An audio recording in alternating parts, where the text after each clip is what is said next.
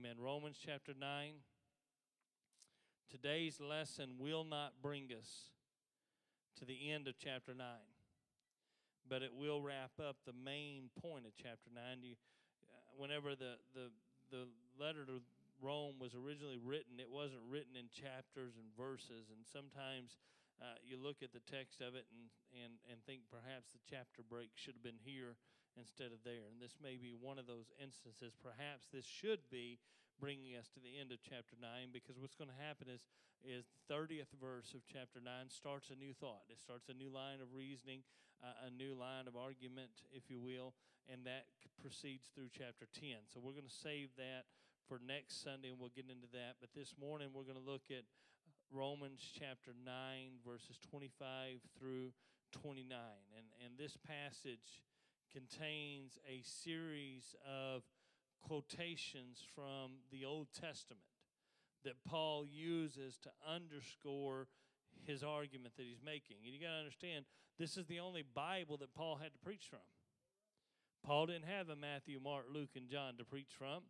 Paul has to preach from the Old Testament. And so he turns to, after having made his arguments and after having made his points, now he turns to the Old Testament, to the prophets, and he's gonna underscore his argument. He's going to base his argument now in Scripture in these passages that we're about to read. Now, these Old Testament quotations, they come from the book of Hosea and the book of Isaiah. And they show that Israel's condition of unbelief in the first century was not a surprise to God. This whole chapter has been about how it started with Paul saying how big of a burden, how tremendous of a burden he had for lost Israel, for his kinsmen after the flesh that had been forsaken by God and had turned their back on God, and they were separated from God, and they were lost. And so we launched right into an argument. Well, isn't that wrong? Didn't God call them? And somehow does that mean that the Word of God has somehow failed them? And so Paul has been building this all the way up now through the whole of chapter 9 to the conclusion that this is something God knew was going to happen all along. This is no surprise to God. God knew before it ever happened. His prophets declared hundreds of years before that though the children of Israel would number as many as the seas or the sands of the seashore, only a remnant of them would be saved. Only a small portion of them would find the final salvation, the grace of God in their life. So now Paul turns to those prophecies to establish the fact that God's purpose was never solely about Israel as a nation. The nation of Israel was always a means to an end, and the end was always going to be the church. The end was always going to be a spiritual Israel, which consists of both the believing remnant of the seed of Abraham and those who would believe among the Gentiles. And so, in answer to the objection that God's word has somehow failed the Israelites, Paul once again underscores the fact that God has accomplished the full purpose of his word in bringing forth the church from the faithful remnant of the seed of Abraham. That's how we conclude that argument. It's Romans chapter 9, beginning in verse 25. It says, as he saith also in OC. OC is Hosea. Now, how you get OC out of Hosea is beyond. I can tell you how it happens. It happens because Paul is quoting from a Greek translation of the Hebrew Old Testament. And so the change from Hebrew to Greek to King James English, somewhere in there, the name got lost. It got changed into this OC. But what it means is Hosea. And so he saith also in Hosea, I will call them my people, which were not my people, and her beloved, which was not beloved. And it shall come to pass that in the place where it was said unto them, ye are not my people, there shall they be called the children of the living God. And then here we find again the name Isaiah in an odd form. Isaiah saith, or Isaiah also crieth concerning Israel, Though the number of the children of Israel be as the sand of the sea, a remnant shall be saved. For he will finish the work and cut it short in righteousness, because a short work will the Lord make upon the earth. And as Isaiah said before, except the Lord of Sabbath hath left us a seed, we had been as Sodom and been made like unto Gomorrah. Amen. So that's where we'll stop. That is the end of that section, of that argument of chapter 9. I can tell you this will be kind of a brief lesson this morning, but it is where we are. Amen. Romans chapter 9 verse 25 said, and this is where we'll start. It says, as he saith also in Hosea, I will call them my people, which were not my people, and her beloved, which was not beloved. Now, this I've been very specific in saying he's talking about Hosea. There's a reason why. This is a loose quote from Hosea chapter 2 and verse 23, where God offered his mercy to those who were not his people and his love to those who were not his beloved. The focus here is on the literal meaning of a series of names. The word call in this verse is not a reference to the call of God, but is a reference to giving someone a name. I will call them does not mean I'm going to call them according to my purpose. It means I will name them, or I will give them a name. And so this verse loosely says, I will name them my people, which were named not my people. Those are the names. The name was my people, or it was not my people, and now it will be my people. And I will name her beloved, which was not beloved. In other words, her name was not loved or not beloved, but now I'm going to name her beloved. That all goes back to Hosea's prophetic mission. And Hosea, if you'll remember, at the command of God, Hosea lived out a very real depiction of the condition of Israel's relationship with God. God directed this humble man, this prophet of God, to go and marry a harlot, to go take a woman of the night, a woman of the streets, and make her his wife. And so Hosea went and he married Gomer. Gomer was a lady of the night. She was a lady of ill repute. And Hosea loved her, and he married her, and he made her his wife. And for a little while, the marriage was good. For a little while, Gomer was a faithful wife, and they started a family together. And they bought a little house in the countryside somewhere, and they started out living the dream, if you will, that thing that you would expect. A man meets a woman, falls in love, they get married, amen, they get a home, they have children together, and the perfect picture, perfect family begins to be formed. But with the passing of time, her old life began to tug at her heart, and the old thing that she'd been involved in began to turn her attention again, and eventually Gomer began to turn back to her old life as a way of escape from the day-to-day problems of living, the day-to-day hassle and struggle of her life with Hosea. You know that as a married couple, life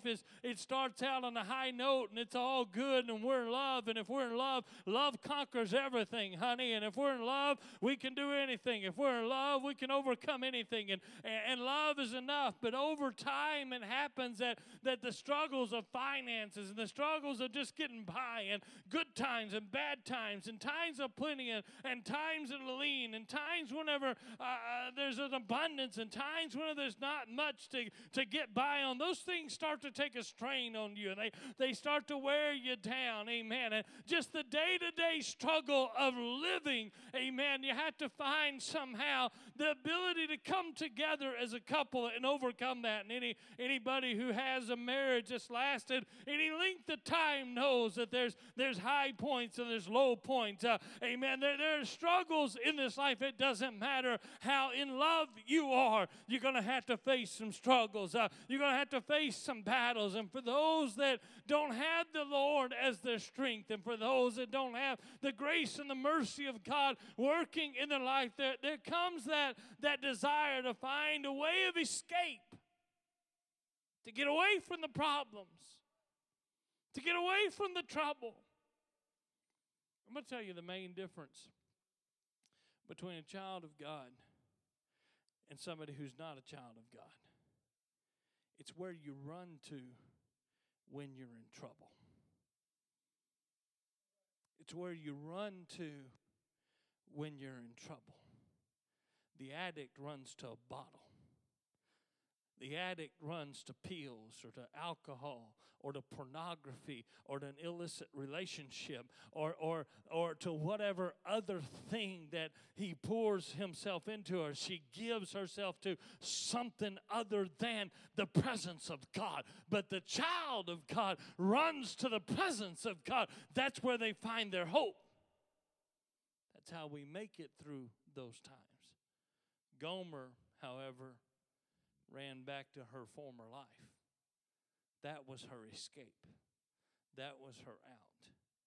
And so they entered into a period of time in their marriage where Gomer would literally slip away in the night, put her kid to bed, husband settled in, the housework is whatever is finished, and in the dead of the night she would slip away. And she would go out and seek out her lovers, and she would ply her trade as a harlot. And then with the rising of the sun, she'd come home again. And once again, she would play the part of Hosea's wife. That sad turn of events was reflected in the naming of their children. Their first child that they had together was a son. And that son was born before Gomer returned to her former life. And Hosea was confident that that first child, that son, was his. And so he named that child accordingly. He named that son Jezreel. But her second child, Gomer's second child, and her third child, Hosea was convinced these children were not his. And the names that he gave to them expressed that sentiment. The name of the second child, who was a daughter, Hosea named her Lo-Ruhamah. Ruhamah. You can look it up. You can say it however you want to say it. I can tell you what it means. It means not loved. Not beloved. That's what he named her. Not beloved. The name of the third child, a son, was Lo-Ami, which literally means not my people. And in the giving of the name, this is what I'm going to name them. That name reflects their status. This one, she's not mine. She's not loved. This one, he's not mine. This is not my people. But what is unique about those names is that the negative nature of those names is derived from the prefix lo at the beginning of the name. And later in the story of Hosea and Gomer, when Hosea begins to prophesy of the return of the people of God to a right relationship with God, he prophesies that these names will be changed. That prefix will be removed. It will no longer be not my people. Instead, this one will be known as my people. And this one will no longer be known as not beloved. Instead, she will be known as beloved. And ultimately, Hosea's message was a message of hope. What he was telling Israel was God may have rejected the backslidden nation of Israel. He may have turned his back on those that have been unfaithful to him. He may have said, these are not my people and these are not my beloved. But that status would not be permanent. There would come a day when that situation would be reversed and not my people would become my people and not beloved would become beloved. That day was going to happen. And so our text today is composed entirely of Old Testament quotes. And what's important about these quotes is that Paul is talking about a principle of divine action from the Old Testament. And he applies it to the New Testament. He's using these prophetic words, which were originally given to natural Israel, to establish the scriptural basis for the church, for spiritual Israel, and for the inclusion of Gentiles in the bride of Christ, a people who were once not the people of God will now be called the people of God. And those who were once not beloved, they will become beloved. There's a divine principle in action there. Amen. God's saying what you are isn't what you have to be. Amen. Failure doesn't have to be final. The state you find yourself in doesn't have to be the state that you remain in. You may be living in a place where you are not what you used to be. Amen. But you don't have to stay that way. The grace of God makes the opportunity for things to change. Verse 26 says, "And it shall come to pass that in the place where it was said unto them, Ye are not my people, there shall they be called the children of the living God." So now Paul quotes from Hosea chapter 1 and verse 10, where God promised that those who were not his people would become the sons of God. In the original context of Hosea, both of these verses, both of these quotes referred to the backslidden people of God. And even though the people of Israel had lost their spiritual position, they had lost that name of beloved, they had lost that name of people of God because of their unfaithfulness, God promised that he would restore them to a special relationship with him. He was going to bring them back. He was once again going to call his people his people. Amen? But now Paul takes that principle and he applies it to the Gentiles. If God would restore backslidden Israel, if God would restore a people who had lost their status as the people of God, they once were the people of God, but they are no longer the people of God. And if God can reach that kind of a people and say, I can bring them back, I can restore them, I can make them again be the people of God, then there is nothing that forbids God from causing the Gentiles who were never his people to also become his people. Amen. That's the point that Paul's making. If not my people can become my people, then there's hope for the entire planet. There's hope for the entire world, not just the nation of Israel. If God can take a people who are not his people and make them become the children of the living God, then there's hope for anybody, anywhere. There's nobody outside of the grace and the mercy of God. Then he continues in verse 27. Isaiah also crieth concerning Israel, though the number of the children of Israel be as the sand of the sea, a remnant shall be saved. So now we turn to Isaiah chapter 10 and verse 22. And that may seem like an odd change right in the middle, but it's a logical leap for Paul. If you memorize Scripture, and I'm sure Paul did, these two passages of Scripture have a phrase in common. Hosea chapter 1 verse 10 and in Isaiah 10 and 22 both refer to Israel as being numbered as the sand of the sea. And so it's a logical leap for Paul to make. Both verses reference Israel as being innumerable.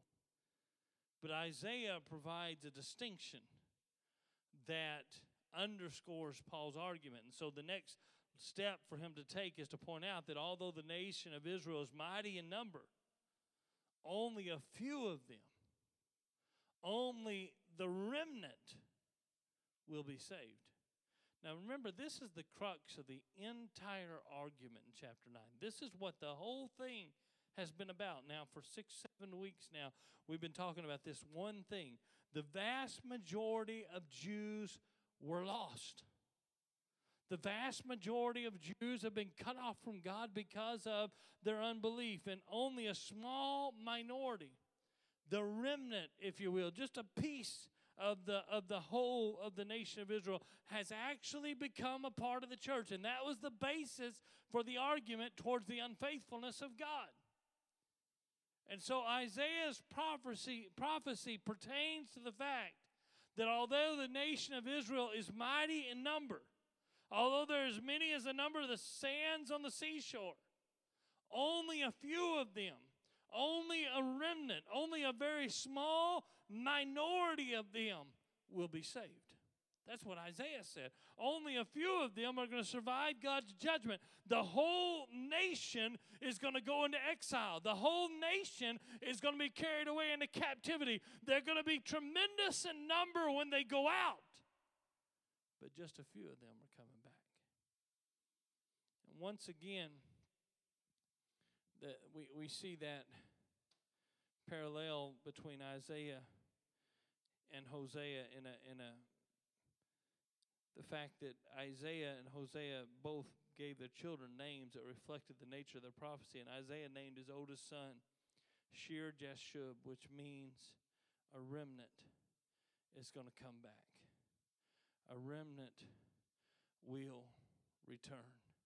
And Paul's taking a principle of divine action. He's doing this through this whole passage from the Old Testament. He's applying it to the New Testament church. In the Old Testament, God rejected the nation of Israel, which was mighty in number. It didn't matter to him how many there were.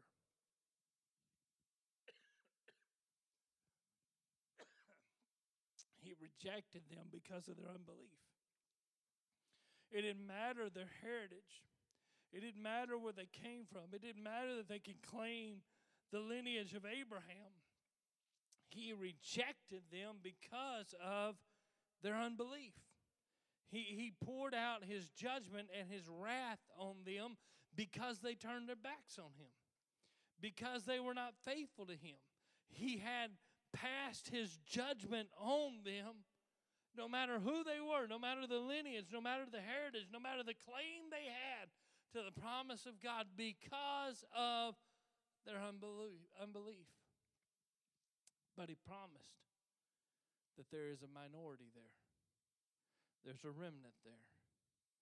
There is a portion of people there that are faithful to God. Now, I want to point out the fact that the whole nation went into captivity. The whole nation bore the judgment. Even the faithful few walked through that valley. Even those who had not turned their back on God. Where there was this great nation, the majority of whom had forsaken God. And this remnant, this small portion who were still faithful to God, they had to go through the judgment too. They had to walk through the valley too.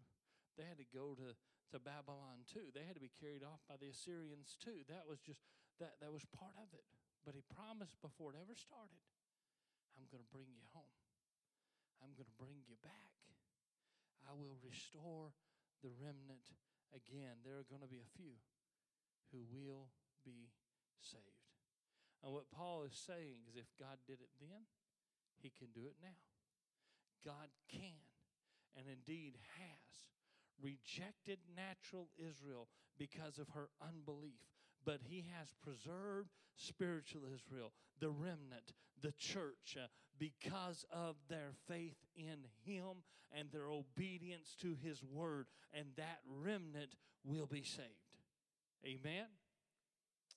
Verse 28 says, for he will finish the work and cut it short in righteousness, because a short work will the Lord make upon the earth. That's a continuation of the quote from Isaiah chapter 10 and verse 22. It simply means that what God is going to do, he will do it quickly.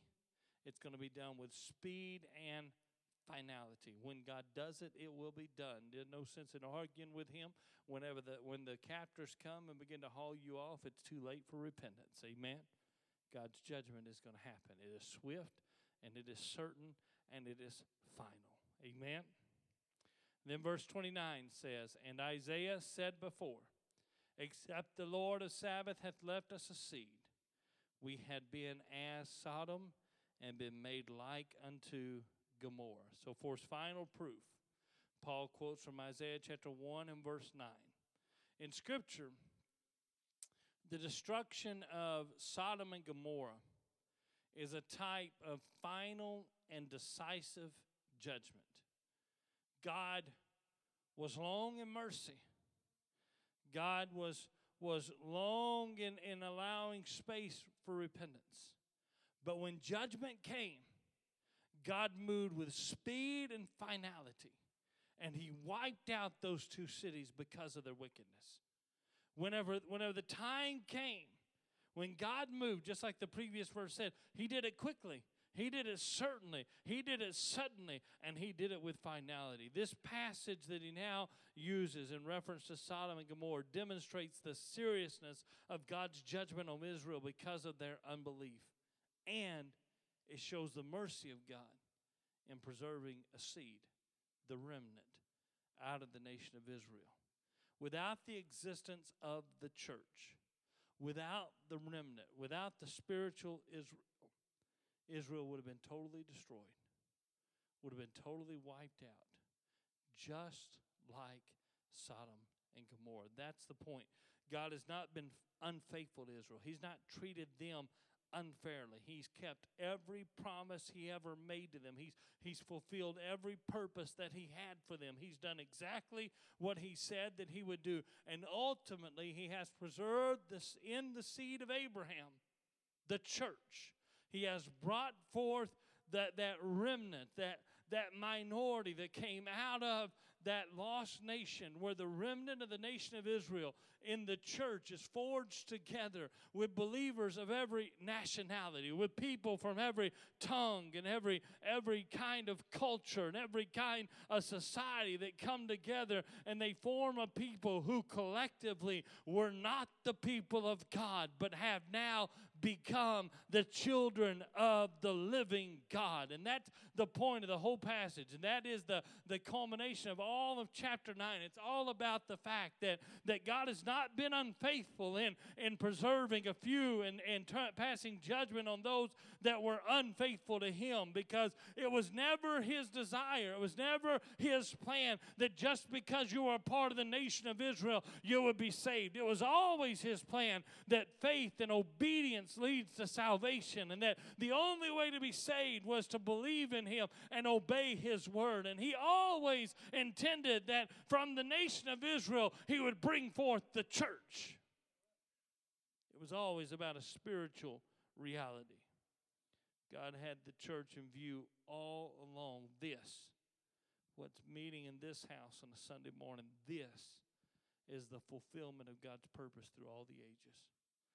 When he called Abraham and said, "Come out of Ur, come out from among them, and be ye separate," what he had in view was a church that would be brought out of the world and that would be separate from everybody else, everywhere else. A people who were not his people, but would become his people. Amen. Now, I'm wrapping up. I'm at the end, but I want to make a couple of real important notes about what we've seen transpire in this passage. Just because you were once the people of God does not mean that you will always be the people of God. You have to understand that. You have to grasp that. No one would dispute the fact that the nation of Israel was distinguished as the people of God.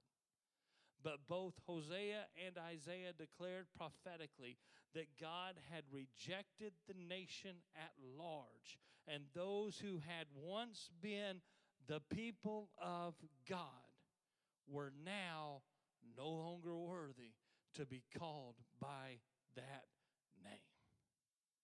Now, that's a serious note to consider, and especially in a world where it's commonly preached that once you're saved, you're always saved. Once you're a child of God, you're always a child of God. My friend, let me tell you, if God would discard the people he called his very own, those that he called out from all the people of the face of the earth and said, I'm going to make you mine, and I'm going to show my glory, and I'm going to show my majesty in you. I'm going to give you my word, and I'm going to let my glory abide over your tabernacle, and I'm going to show forth myself in you. Amen. If he would say to those who were once his people, you are not my people anymore, then it's a word of caution for all of humanity, for all of time.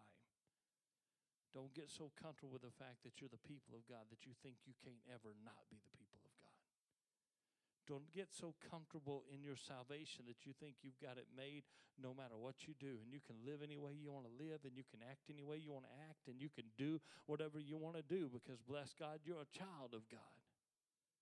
Don't get stuck in that idea. Don't get the wrong impression that just because God has blessed you before, just because he's shown you mercy and grace before, that you'll never be cut off, that you'll never be shut out, that you can't go wrong, that you can't ever miss out on the mercy and the grace of God. The message of the Bible, from the book of Genesis to the book of Revelation, is that God will cut off those who are not faithfully obedient to him, even those who were once called his people. That's the message of the Word of God. That hasn't changed. That's not something new. That's the way it was then. That's the way it is now. Now, that does not mean that your walk with God is always going to be on shaky ground. That does not mean that you cannot have any confidence in your salvation. But it does mean that when you let your heart get hard in the presence of God, that whenever the conviction of God no longer stirs you to repentance, when you can sit in the presence of God and harbor sin and unfaithfulness in your life, and the conviction of God no longer touches that and no longer moves you to repentance, that you're living in a dangerous place, because it's not impossible for those who were called the people of God to be called not the people of God. God is a jealous God. I know we don't like to think of him like that. We like to think of God as a God of love, but the word is very plain. God is a jealous God, and he will not share the throne of your heart with and your affections and your desires with anything else. He's either God of everything or he will be God of nothing. He's either the king and the only king that sits on the throne of your life, or he will not be king at all in your life. The nation of Israel learned that lesson in a very hard way. Foreign armies marched in and ravaged their lands. Their sons and their daughters were hauled away in chains of captivity. Their beloved promised land was left behind them, and they were carried off to a foreign land. Their temple was destroyed. Their cities were torn down. Their walls were laid to waste, all because they had no fear of the judgment of God, because they thought they were privileged. They thought they were guaranteed. They thought that, God judges other people, but he won't judge me. Amen. Honey, you better be careful. You better keep your heart in the presence of God and keep your life surrendered to the will of God. You better keep yourself in a place where that heart is pliable in the hands of God, where he can touch you, where he can move in you, where he can correct you, where he can direct you, where he can set your way right. If you ever get in a place where the presence of God can't correct you, you're in a terrible, terrible place. Listen, sin is a subtle thing. Sin is a deceptive thing. It is the patient enemy of your soul. But the end result is anything but subtle. The end result is terrible. In the end, sin will extract from you a price you never thought that you would pay. Sin will take from you things you never thought that it would take. You can play patty cake with it all you want to. You can bring it into your life and you can call it along, and you can call it whatever you want to call it. But you keep it around long enough, and it's going to get a hold of you in such a way that it'll cost you more than you ever imagined. It'll take you further than you ever wanted to go. It'll make you stay longer than you ever wanted to stay. It will always cost you deeply and dearly.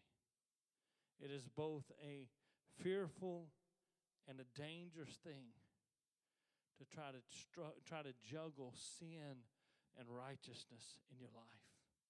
It's a fearful and dangerous place to try to juggle commitment to God and chasing after the things of this world and in the same place in your life, and try to justify and try to be self-righteous about where you are, and try to make excuses and try to reason in yourself that this is okay. I can do this because of this, and I can. When you find yourself in the place that need to justify yourself before God, you better find a place of repentance. It is a dangerous thing to try to cause God to be on a timeshare with your heart. To be His on Sunday, be something else on Monday and Tuesday. It's a dangerous thing to try to make God share the throne of your life, because He will not do it. He's either God of everything or He's God of nothing. Don't mistake His patience and His long suffering for His approval. Just because God is slow to anger does not mitigate the fact that His anger is real. And His judgment, when it comes, is both swift and final. Don't get lulled to sleep by the fact that God's judgment has not yet come. This is why Paul cites Sodom and Gomorrah, because we have to be aware of the quickness and the finality of the judgment of God when it comes. And we need to be aware of the fact that it's dangerous to flirt with sin. It's dangerous to flirt with unbelief and unrighteousness in our life. It's dangerous to play games with God. Because while He is long-suffering, and while He is merciful, and while He is patient, we have to be reminded that if we don't come to a place of repentance before it's too late, His judgment is certain. It's settled. What was once His people can very quickly become not His people if you turn your back on Him, walk away from His grace and His mercy. So we have to be compelled at any cost to remember that before it is too late, we have to keep our heart right with God. We have to stay in a place of surrender to Him. The second thing that needs to be noted here is that there's a promise here that cannot be ignored. Just as surely as that which is called my people can become called not my people, then it's also true that that which is called not my people can become my people. Amen. They can become the children of the living God. And there is hope in this message. There's hope in this passage of Scripture. Just because one is cut off from God, just because you find yourself in a place where the mercy of God has run out and the judgment of God is being poured out, it doesn't mean it's too late. It doesn't mean you can't change. It doesn't mean that the grace of God cannot be real in your life. It does not mean that your condition has to be permanent. God's grace has made a way where there seemed to be no way, and that which was not the people of God can become what Paul called the children of the living God. Amen. That way has not changed from Paul's day to this. Amen. If you're going to find your way back to the grace of God, you do it the same way today as the rebellious Jews had to do it then. It comes by faith and obedience to the Word of God. God is not willing that any should perish, but that all should come to repentance. That's a first step away from perishing. That's a first step away from falling under the judgment of God. You got to come to a place of repentance. That was true when He pledged to save a remnant from Israel. It took repentance to be a part of that remnant, and it's true today. If you want to be a part of the kingdom of God, it starts with simply repenting. Amen. No matter where you are on that cycle, no matter where you are in your life and your walk with God, no matter if you're just drifting away or if you find yourself in a place where you're so distant from God you don't remember what it is to feel the move of God in your life, the key to changing everything is in repentance. No matter how dark the day is, no matter how godless the culture is, no matter what's going on in your life, no matter how impossible the odds you may be up against, God's going to have a church. He's going to have a remnant. He's going to have a people that were once not his people, who are now known as his people. And that people are going to become his bride by virtue of his grace, which is received in an altar of repentance. Amen. Would you stand with me? There will be a people. There will be a remnant that will be saved. There will be a people that will be called out of darkness and into his marvelous light, that will show forth his glory and his majesty, that will humbly proclaim, we were once not the people of God. Oh my goodness, I hope that we never lose the fascination of what that means. You see, the problem with the Jewish nation was that Brother Ryan, if you'd come play me something soft. The problem with the Jewish nation is that they lost sight of how special it was to be distinguished as the people of God. They decided that was just their right. They deserved that. God don't owe you anything, honey. You don't deserve anything from God. Those people, that remnant that will be saved, will always know, I was once not the people of God. I was once far from him. Once I was lost in a pit of despair. Once I was trapped in a boggy, miry clay. He reached down. He made something out of nothing. He made something good out of something that was so bad. He took that which was ruined by the sin, and ruined by the rebellion, and ruined by the things of this world, and he changed it. He transformed it. He took that which was a vessel of wrath, and he made it into a vessel of mercy. The people that walk through heaven's door one day will be a grateful people who will be able to lift their hands and say, I didn't deserve it. I wasn't worthy of it. But here I stand. I've been washed in the blood of Jesus. Amen. He has made me brand new. He has given me hope when I didn't have hope. He's given me purpose when I had no purpose. He has shown me his tremendous mercy in my life. There will be a church in this world, in this hour, that will testify of the mercy and the grace of God, that will be able to say, I didn't deserve it, but he loved me. The whole point of that testimony is this: if he loved me, he can love you too. That's our call, to reach to a lost world with a declaration.